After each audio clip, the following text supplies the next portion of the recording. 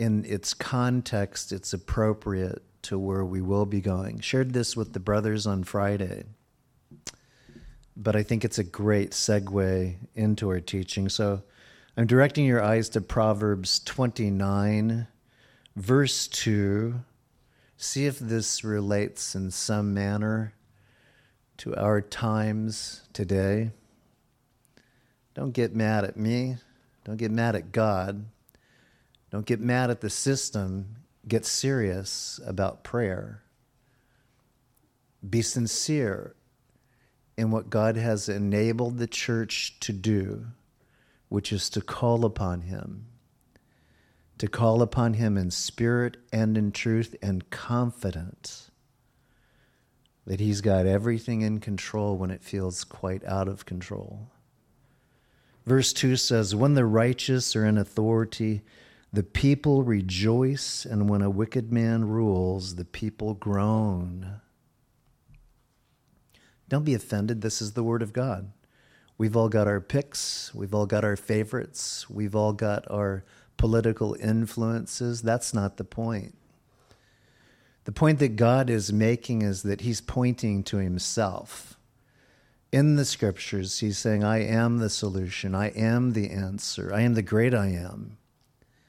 Apart from me, Jesus would say, you can do nothing. So this either tells us that we are very much straying from Him, or have, and we can do nothing. Or this is just circumstance, politics, nothing big, we'll get over it. Don't worry about it. But I think there's great concern to be worried about a direction that our country is going. For I see the parallels that are in similitude to what Israel went in a split kingdom. Remember that at the time that we are looking back on Israel, we have also reflected, looking back on our country.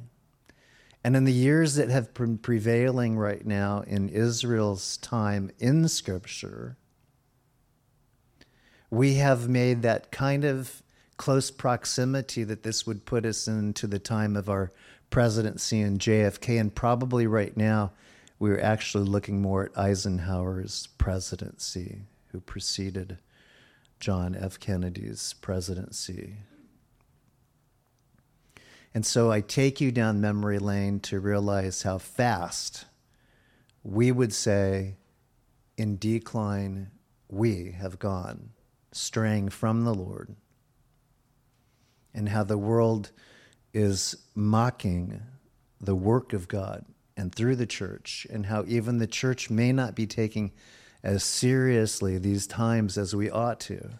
But I also believe, and I'll move through a few more of these verses, that the church is not to be discouraged even in the areas that ought to concern us, which is the governance of our country. As many of you know, there is a fight to determine the governance of our country, and there should be. But the question is, whose side are we on? Themins or usins? Or are we on God's side? What does God have to say in His Word about the conduct of a nation and about the heart of any nation towards His people, His nation? What does God have to say about that? So when I read this, it is pertinent to where we are, because we have a country that's groaning. One, because it's a split of what one part of the country believes we need to do and what another part of the country believes we ought to do. And it's split. Is it because of religious or spiritual convictions that are rooted in the Word of God, or is it simply secular psychology? Just the things that we've determined as little gods we want done in building our world. It says in verse 4 that a king establishes the land by justice, but he who receives bribes overthrows it. Bribes do not necessarily mean the transfer of currency. It could mean the transfer of persuasive positions being offered in lieu of somebody joining in league with what they know ought not be their alliance. We need those who, with the authority that God can give and with the purity of heart, desire to govern to please God, whom in their governance will also please the people. It says that in verse 6, by transgression an evil man is snared, but the righteous sings and rejoices. Eventually the evil man will be ensnared. But in the meantime, are we choosing as God's people to be able to sing and rejoice?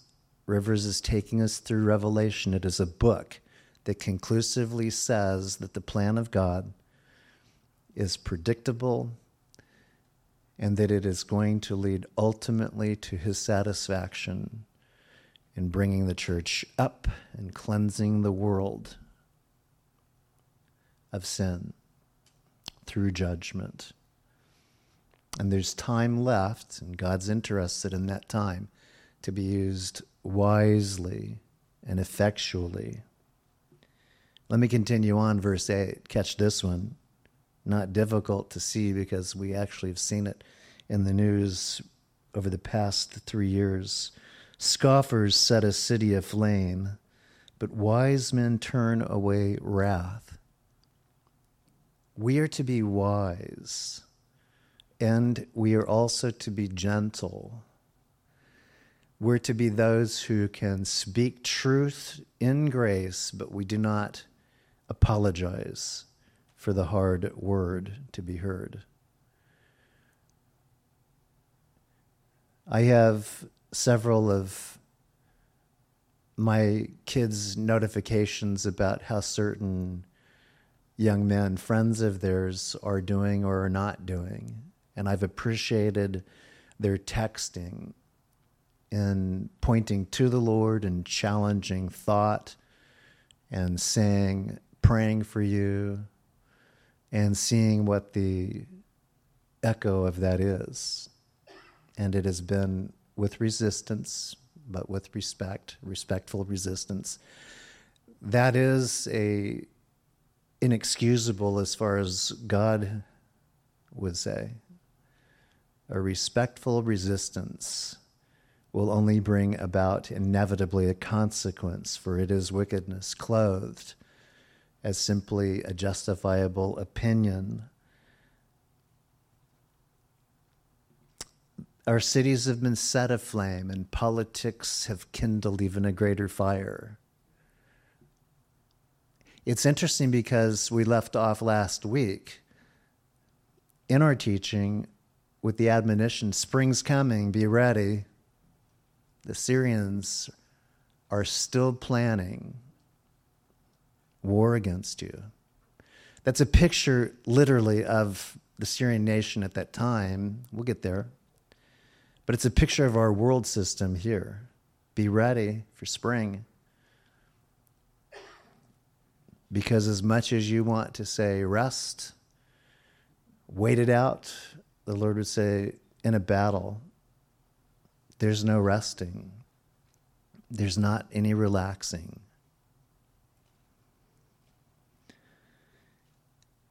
Moving here, verse 10, the bloodthirsty hate the blameless, but the upright seek his well-being. Isn't that so like Jesus that in this Proverbs it has the picture of a person turning their cheek, their other cheek? That is a difficult one, isn't it? When we ourselves are battling with a world that is vicious, malicious, hurtful, and doesn't care. Nevertheless, it would stand that one of our strategies is not what we can do in force, but we can enforce the work of God through prayer, meaningful dialogue to the Lord and with the people that are following the Lord. Verse 12, and I'll conclude here to bring us into the teaching. If a ruler pays attention to lies, all his servants become wicked. All right, we're ready now for a return.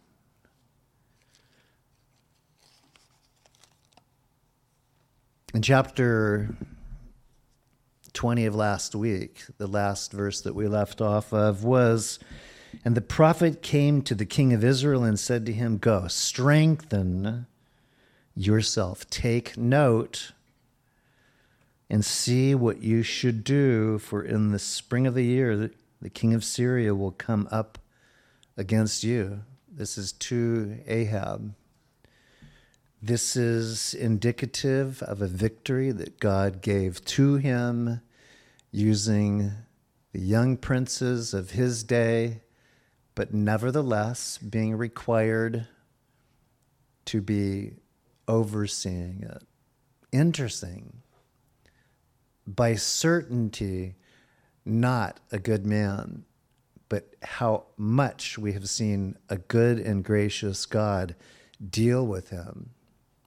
When in what he has done, the transgressions that he has permitted to permeate the land and influence the sinful behavior of God's people, the Lord just seems to endure and grant patience. We do know that as the pages turn, Ahab will be judged. This Syrian king is going to be judged. There will be prophets that will come up on the scene, different voices, but the same heart that both Elijah and Elisha have for God. They will be speaking truth in power and to power. They're the voice of God. They're the voice of reason. And so with this prelude, the Lord, I believe, would say to us, are you ready? Are you ready for the season, the next season? It's interesting because technically we're moved from fall very shortly to what is the season of winter. And we know that when winter breaks, spring comes upon us. And it is to be a time in which there is new life, when the barrenness of winter gives way to the youthfulness of a fresh start. I wanted to share this with you because it's important to see from our contemporary times what one nation is having to battle right now. There was an election in Israel. It was for prime minister. The prime minister has much power and weight, different than what our democracy is set up for. The president is almost as an institutional player, more like what the monarchy is in Great Britain. The prime minister is the one that truly has the power behind much of the influence. But Amir posted today something that we need to see that puts them once again in harm's way and at odds with the world. Last Saturday evening, the UN Special Committee on Politics and Decolonialization passed an official resolution instructing the International Court of Justice in The Hague to initiate legal proceedings, note, against Israel on the grounds that its presence in Judea and Samaria is illegal. So let me tell you that in these two areas, God has given that land to Israel. There's no question or apology to it. And what we would say are the nations that are united against Israel decide to pull a vote saying that they are illegally occupying it. Well, this is a spiritual matter that God has already solved. And it is interesting because Samaria is the capital in our text of where Israel, the split kingdom, the northern kingdom that Ahab is in charge of, that's where they're at. Judah would be that southern kingdom, not really too far from where Samaria is at, a little bit over 20 miles or so, to at least border to border. But they're called the southern kingdom. And so even as we look at this, we're looking at, in our scriptures, a divided kingdom, and we're looking at these guys saying, it's not even theirs regardless. But the scriptures say, yeah, it was. It was all of David's. It was all of Solomon's. It got split under Rehoboam and Jeroboam. 98 countries supported the resolution, including countries for whom war crimes are a sport. For example, Ukraine and Russia, Iran, Iraq, Afghanistan, Algeria, Angola, Sudan, and more. That was just a little blurb, which I thought was so pertinent in it coming on this update from Israel, from a man who loves the Lord and is serving him in the capacity of both being a pastor, but a politician too. And he was one who summoned really the world, the community of churches as a whole, to be praying and fasting. Well, we did. Look who they got. They actually got a very good prime minister. The next week, we're summoned to pray and fast. Did we? This is not an indictment. I'm just asking myself, did we not pray as hard for the United States as we did for Israel? But here's what I want to also say. If a victory that seemingly was in the hands of the conservative movement were given with such indulgence of overwhelming the odds, who gets the credit? Who gets the glory? A political party does. Did we not pray hard enough, or is it, do we get what we get until we've had enough? And people, not simply in the local church, but as a nation, rise up to say, they've got the answer. We've got the problem. And so God allows these predicaments to season the spiritual tenacity of the church and to create a thirst and a hunger for the world. That's where we left off. Verse 23. Then the servants of the king of Syria said to him, their gods are gods of the hills. Therefore, they were stronger than we. But if we fight against them in the plain, surely we will be stronger than they. So they've got it wrong because they're not pointing to the Trinity, the plurality of God, Elohim. They're simply saying Israel's got gods and their hangout, their power is in these mountains, these hills. We need to bring them down to our game field and play them on our turf. This is highly offensive to God. This is the suggestion is that if we change strategies and we bring them to where we're better in our operation militarily, they'll fall. They're not recognizing they got a shellacking because God was defending Israel. And it says this, do this thing, dismiss the kings, each from his position, and put captains in their places. So 32 kings are being displaced. And captains are being put in to replace them. We're not sure of necessarily the strategy, except it may be that for them, the strategy is the captains are able to be sacrificed. But the kings, we want to save them. And a lot of political systems are built on that too. Sacrifice those who we can do without and get others and save the ones that have the power and authority and influence and the treasuries. Save them. Could be. You're going to muster an army like the army that you have lost, horse for horse, chariot for chariot.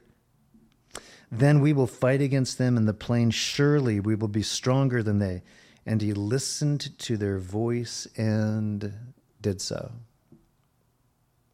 This is Ben-Hadad who's listening to the voice of counsel right now, which is also our vulnerability, is to listen to the voice of counsel contrary to God's word and God's ways, to be able to find ourselves compromising, justifying. It's our vulnerability too. Who's God of your mountain, your hill? Who's God of your valley? Who's God of your desert? Well, our God is the God of Israel. And our God is the one by whom our Constitution had been drafted to be presiding as God, one nation under God. If we're one nation under God, then how could we be divided as a nation contrary to God? Because what happened to Israel, we as a nation are equally vulnerable to. Even as there are good people and spiritual people in this land, there were back in those days as well. How else do you explain guys like Daniel and Shadrach, Meshach, and Abednego and others such as them? Prophets that God had purposed to both utilize and to powerfully deliver his message. And so it was in verse 26, in the spring of the year, that Ben-Hadad mustered the Syrians and went up to Aphek to fight against Israel. And the children of Israel were mustered and given provisions, and they were against them. Now the children of Israel, it says, encamped before them like two little flocks of goats, while the Syrians filled the countryside. Does God still choose to use for receiving greater glory the few that have a willing heart than masses that say they have a heart? And the question can be answered affirmatively, yes. Even the danger of having a political party that would say it's closer to the heart of God than the other is in danger of pride and arrogance to be so overwhelmingly a majority. God still works with a minority, and God still works seemingly with the advantage given over to the enemy. What do we do? What do we do? And so this advantage right now would be clearly one that's presumed and not really appreciating what God is saying. I use a little nation, people that are not very big to anybody's eyes but mine, and I give the victory and I give the battle strategy. And so a lot of what even we feel right now is America the Great. Make America great. Those are fine. I don't think that there should be anything on a national level that says we cannot take pride in a nation that we acknowledge God has been good to, as long as we are following the God who this nation is to be honoring in our branches of government, the judiciary, the Congress, comprised of both the House of Representatives and the Senate. Tensions are not wrong unless they are detentions from God's will. Tensions are fine. God works and moves through the tensions that he's allowed to exist between peoples. as long as what that leads them to is the answer that only God can provide. And so we're not to take offense on this either. Oh, Lord, the church is so small. We're like little goats in this world of giants. They've got all the power. They've got all the influence. Their threats are completely heinous to us. We're afraid of them. Like two little flocks of goats, while the Syrians filled the countryside. They were overwhelmed. Israel has been overwhelmed since it occupied its land back in 1948. Overwhelmed against all odds, and all we ever see is the defense of that land and the prosperity in the land, the things that God has allowed them to do. And you sure wish that the blinders would be removed from their eyes and they could see as we see. But praise the Lord for the eyes of those who, as Israelis, both women and men, have come to see Messiah as we see Messiah. And guess what that makes them? They're Jewish in heritage and lineage, but they're Christians as believers. They're a part, as we are, of what the Lord came to do, which was to break down that dividing wall. As little goats, they're surrounded by this massive Syrian army. And then a man of God came and spoke to the king of Israel and said, "Thus says the Lord, because the Syrians have said the Lord is God of the hills, but he is not God of the valleys, therefore I will deliver all this great multitude into your hand, and you shall know that I am the Lord." God has taken offense as to the mockery of what they are saying about him. It is God who can take offense on the world that mocks him as to being just over there or over here or in that church. God takes the personal affront. And if it were not for his patience and grace and mercy, pending judgment, there would be no one that could stand. It's an amazing thing when you see what God will do and the patience that he grants, that someone might turn towards him, a nation might repent and call upon him. Verse 29, they encamped opposite each other for 7 days. So it was that on the seventh day, the battle was joined, and the children of Israel, it says, killed 100,000 foot soldiers of the Syrians in 1 day, but the rest fled to Aphek into the city. Then a wall, notice this, fell on 27,000 of the men who were left, and Ben-Hadad fled and went into the city, into an inner chamber. In this session, their army is obliterated, and the king that had all the power and the threats and seemingly everything to his advantage runs like a coward into an inner chamber. Well, there's an inner chamber that some of those who govern in places of great authority and over the lives of those whom they are to be taking care of, they also will find need, perhaps as cowards, to go into an inner chamber. I would suggest before they find something in a city that they had oversight of that is falling, they should come into an inner chamber that we would call the church, and to ask God for forgiveness and to repent of how they have squandered their gift of authority and power, of position, how they can influence now in the latter part of their life and even before consequence takes them.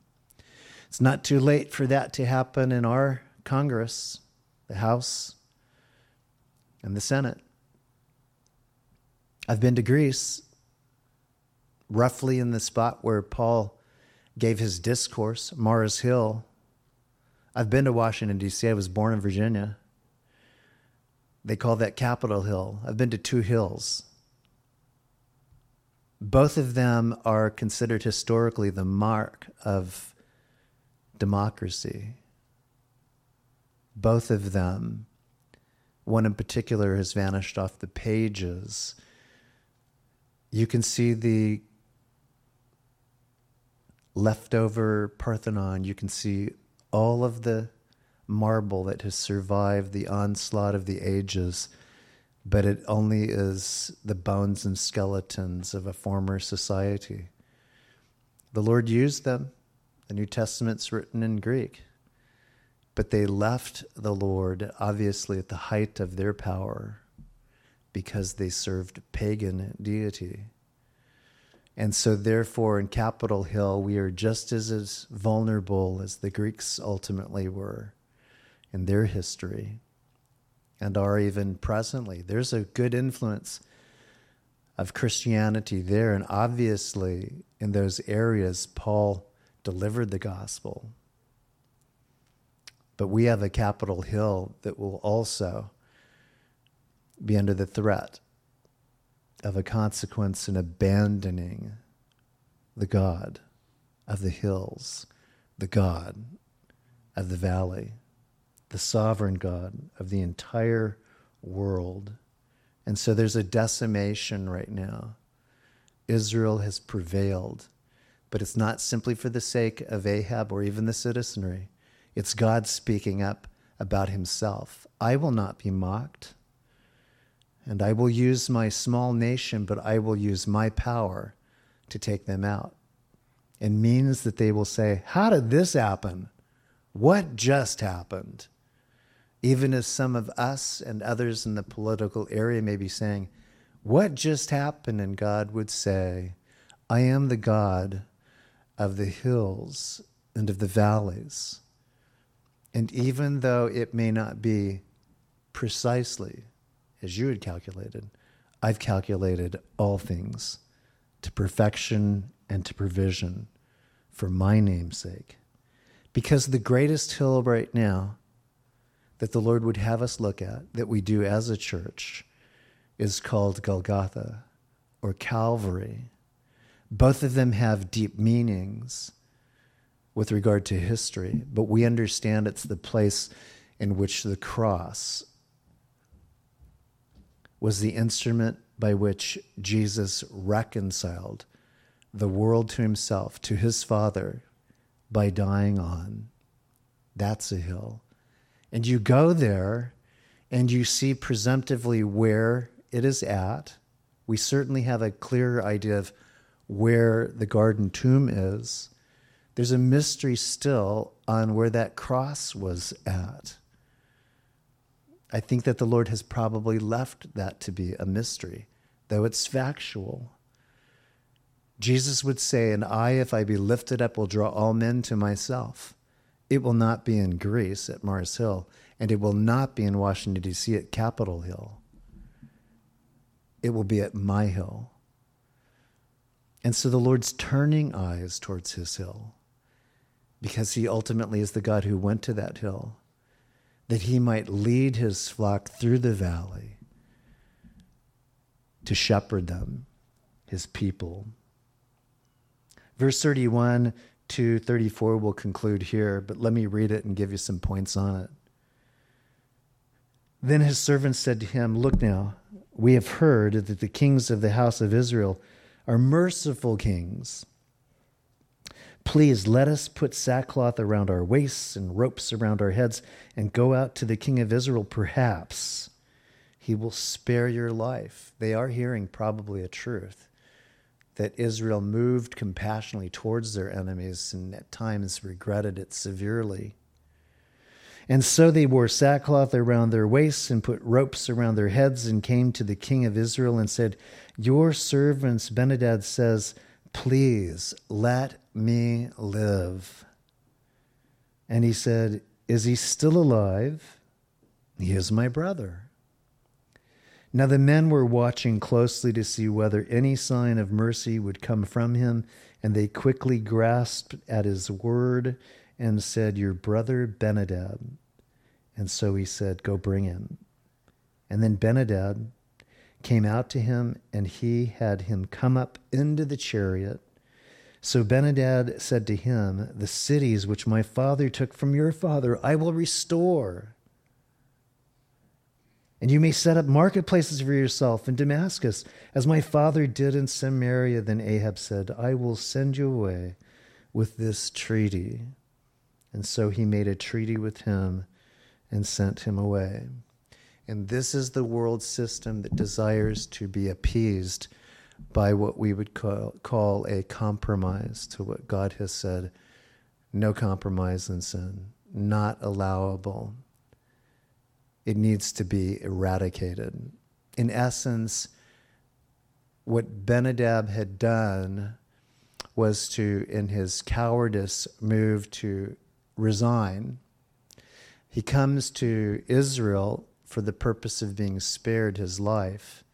And then he fosters this belief with Ahab that we can be friends. Why can't we be friends? You can have everything that my father took away from you. We'll make an alliance. You form a treaty with us. Guess what? This is a picture of what Israel is vulnerable to and what the United States is vulnerable to. You realize that when Antichrist comes on the scene, he will endeavor to make a treaty with Israel to do what? To occupy and ultimately satisfy, the book of Revelation tells us, blasphemy in the temple. This is a picture of that. Whenever Israel is asked to forge a treaty with the world system, it leads us to believe that it is simply a foretaste of what ultimately they will do when the time comes that the church is taken out of the world and the world then deals with warfare unlike any that has been seen, captured in history ever, because it will be truly at war with God, and God is not going to lose. But Israel will be a nation that will then come to terms with signing a treaty and recognizing that they had been deceived. So as it was with Israel back then, as we'll continue to see historically what happens to them, it can be for us too. The treaties that are being asked of us to forge with the world system, it has been said, and I think probably very accurately, that even this insistence on climate control or global warming to handle and resolve it has become a religion of the world system today. Now think about this. Elijah had done warfare on behalf of God for Israel, challenging Baal. Baal, in essence, was the climate czar god of his day. He was the one in whom they would kill, sacrifice lives to appease, because he was considered the weather god. They obviously had concerns about global warming them too, and drought, and all of these things. And so to one degree or another, we can see even perhaps a swing of the pendulum saying, those days we live in now too. We have a world god similar to Baal, only right now it's just simply called scientifically a global warming. We need to change who we are, how we do things. We need to bow down to that philosophy, that mentality. Nothing wrong in managing our world, but we don't bow down to changes that scientifically can be seen as patterns in weather. So there is that that's paralleled here. We're going to go ahead and pray right now. And as we do so, we're going to take opportunity to call the brothers forward for the ministry of the tithes and of the offerings. And we're going to enjoy a closing time in our worship set. And then we'll have a benediction on our service today. Lord, we ask for your blessings now, and we thank you for our time. We thank you for your word. We ask your blessings, Lord, on the rendering of who we are through the resources of what you've given to us, the investment that it means to the work, Lord, that we enjoy and ultimately that pleases you.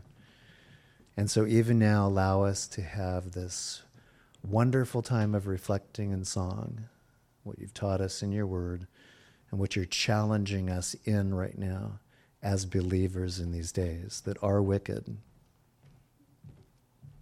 In Jesus' name we ask, amen.